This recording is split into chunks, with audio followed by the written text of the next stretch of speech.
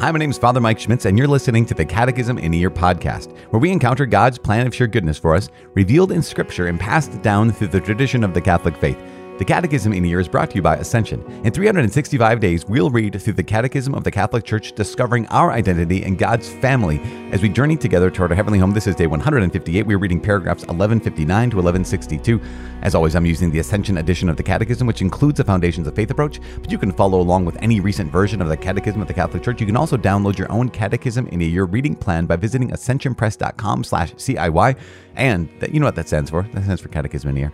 You can also click follow or subscribe in your podcast app for daily updates and daily notifications. This is day 158. We are reading paragraphs, as I said, 1159 to 1162. Yesterday, we talked about music and we talked about singing. We talked about words and actions. Today, we're talking about images. And it's basically a four short paragraphs, but these 4 short paragraphs are incredibly important because they talk about the sacred image. So recognizing that Christians use images to help them pray. And this is an ancient tradition that is only made possible because of the incarnation of Jesus Christ as, the Word made flesh. We realize that before this, there could be no images made to represent God, except with the incarnation. The reality, of course, is the Word became flesh and dwelt among us. And so now there is the possibility to have a new, what they call, economy of images. And so we're going to talk about that today. So holy images, not only of our Savior, our Lord Jesus Christ, but also the saints, Our Lady, angels, and what's not. So as we launch into today, let's say a prayer as we take this next step, talking about holy images in our prayer. Father in heaven, we know that you hear our prayers. We know that you have sent your Son into this world. You revealed your glory. You have revealed your heart as you've revealed to us your Son. We ask you to please continue to reveal your heart to us. Continue to unpack the love that you've placed in our hearts by the power of your Holy Spirit. Lord God, help us to see you in all things that you have created. Help us to see your artistic hand.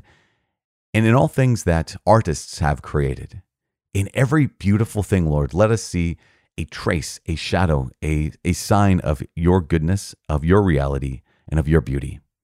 Help us to see you in all things today. We make this prayer in the mighty name of Jesus Christ, our Lord. Amen. In the name of the Father, and of the Son, and of the Holy Spirit. Amen. As I said, I'm thinking 3 times now. It's day 158. We're reading paragraphs 1159 to 1162. Holy images. The sacred image, the liturgical icon, principally represents Christ. It cannot represent the invisible and incomprehensible God, but the incarnation of the Son of God has ushered in a new economy of images. As St. John Damascene wrote, previously, God, who has neither a body nor a face, absolutely could not be represented by an image. But now that he has made himself visible in the flesh and has lived with men, I can make an image of what I have seen of God and contemplate the glory of the Lord, his face unveiled. Christian iconography expresses in images the same gospel message that the Scripture communicates by words. Image and word illuminate each other. As the Second Council of Nicaea stated, we declare that we preserve intact all the written and unwritten traditions of the Church which have been entrusted to us. One of these traditions consists in the production of representational artwork, which accords with the history of the preaching of the gospel. For it confirms that the incarnation of the Word of God was real and not imaginary, and to our benefit as well, for realities that illustrate each other undoubtedly reflect each other's meaning. All the signs in the liturgical celebrations are related to Christ, as are sacred images of the Holy Mother of God and of the saints as well. They truly signify Christ who is glorified in them. They make manifest the cloud of witnesses who continue to participate in the salvation of the world and to whom we are united, above all in the sacramental celebrations. Through their icons, it is man in the image of God finally transfigured into his likeness who is revealed to our faith. So too are the angels, who are also recapitulated in Christ.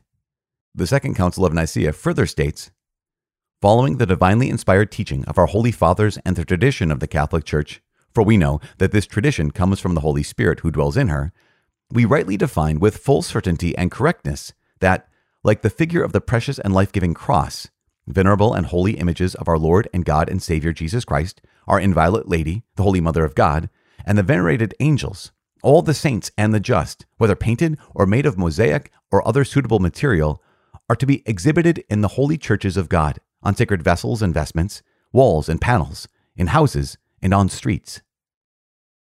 St. John Damascene also further stated, "The beauty of the images moves me to contemplation, as a meadow delights the eyes and subtly infuses the soul with the glory of God." Similarly, the contemplation of sacred icons, united with meditation on the Word of God and the singing of liturgical hymns, enters into the harmony of the signs of celebration, so that the mystery celebrated is imprinted in the heart's memory and is then expressed in the new life of the faithful. Okay, so there we have it, paragraphs 1159 to 1162. Okay, a couple things to highlight, and I think this is going to be pretty important.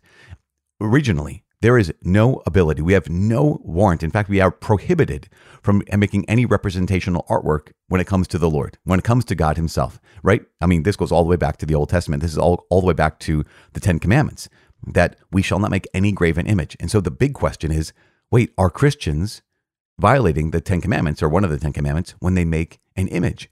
But the answer comes from, we have the history of the church. We also have this Second Council of Nicaea in 787 that looks at this and realizes, okay, well, previously God, this is John Damascene, previously God, who had neither a body nor a face, absolutely could not be represented by any image. But now he's made himself visible in the flesh and live with men. So therefore, I can make an image of what I've seen of God. And so there was a group of people called the iconoclasts, right? And iconoclast means like the destroyer of images. So they would want to destroy all images of our Lord or of Mary or of the saints, any kind of images that would represent the Lord or holy things, because they saw that as a violation, right, of the Ten Commandments or one of the Ten Commandments. And yet we recognize, and I love this is the Second Council of Nicaea that makes this so clear, that we have preserved, the church has preserved intact all the written and unwritten traditions of the church.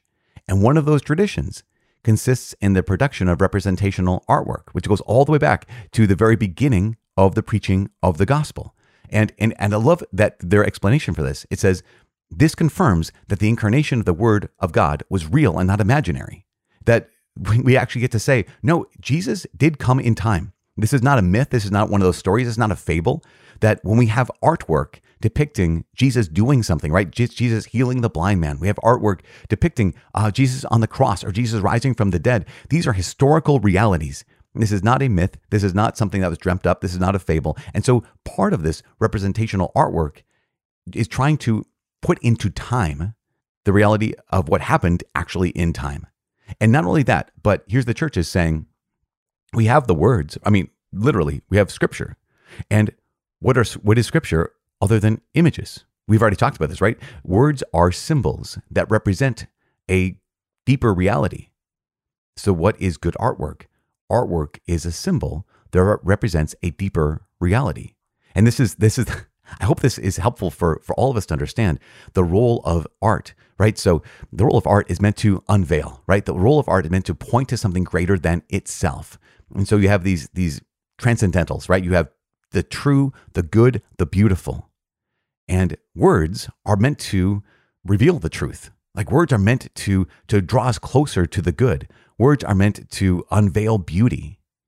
And so similarly, art is meant to do this as well. Art has to be true. It has to be good. It has to be beautiful. So here's liturgical art. That liturgical art is meant to lift the mind and the heart to the Lord. And it does this in a way that words sometimes can't do. Hopefully, maybe you've experienced this. I remember reading about a man who had grown up an atheist, and he's pretty committed atheist by the time he was college age or shortly after college. And at one point, he was in Europe and he walked into Chartres Cathedral in France.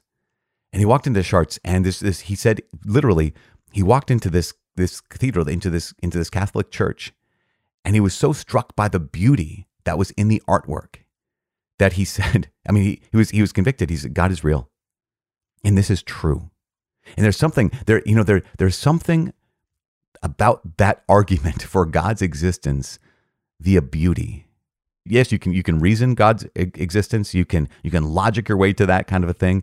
You can have an argument about the whole thing. But there's also other ways we communicate the true and the good and the beautiful.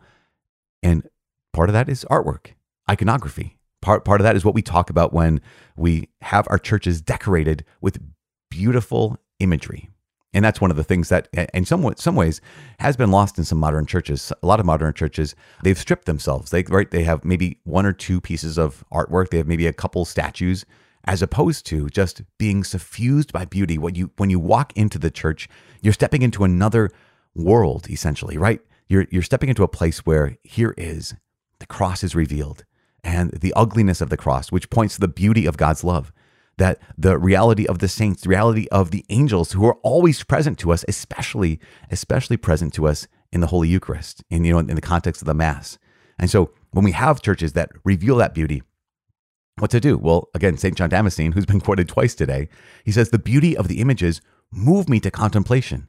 Just like how natural creation, right? He says the beauty of a meadow delights the eye and subtly infuses the soul with the glory of God. And so at this point, if you have some art in your house, some art that just, points to the Lord, that lifts your mind and your heart to God in a way that other things just don't do, you're blessed. And if you don't have that, I invite you just to look, like, what is there? What kind of art might there be out there that you'd be able to bring into your home and to just have that present, so that as your gaze just looked around your own home, looked around your room, your mind would be able to be raised to the Lord, to contemplation. Your heart would be maybe just that much more set on fire with the love of God, because that's what art is meant to do.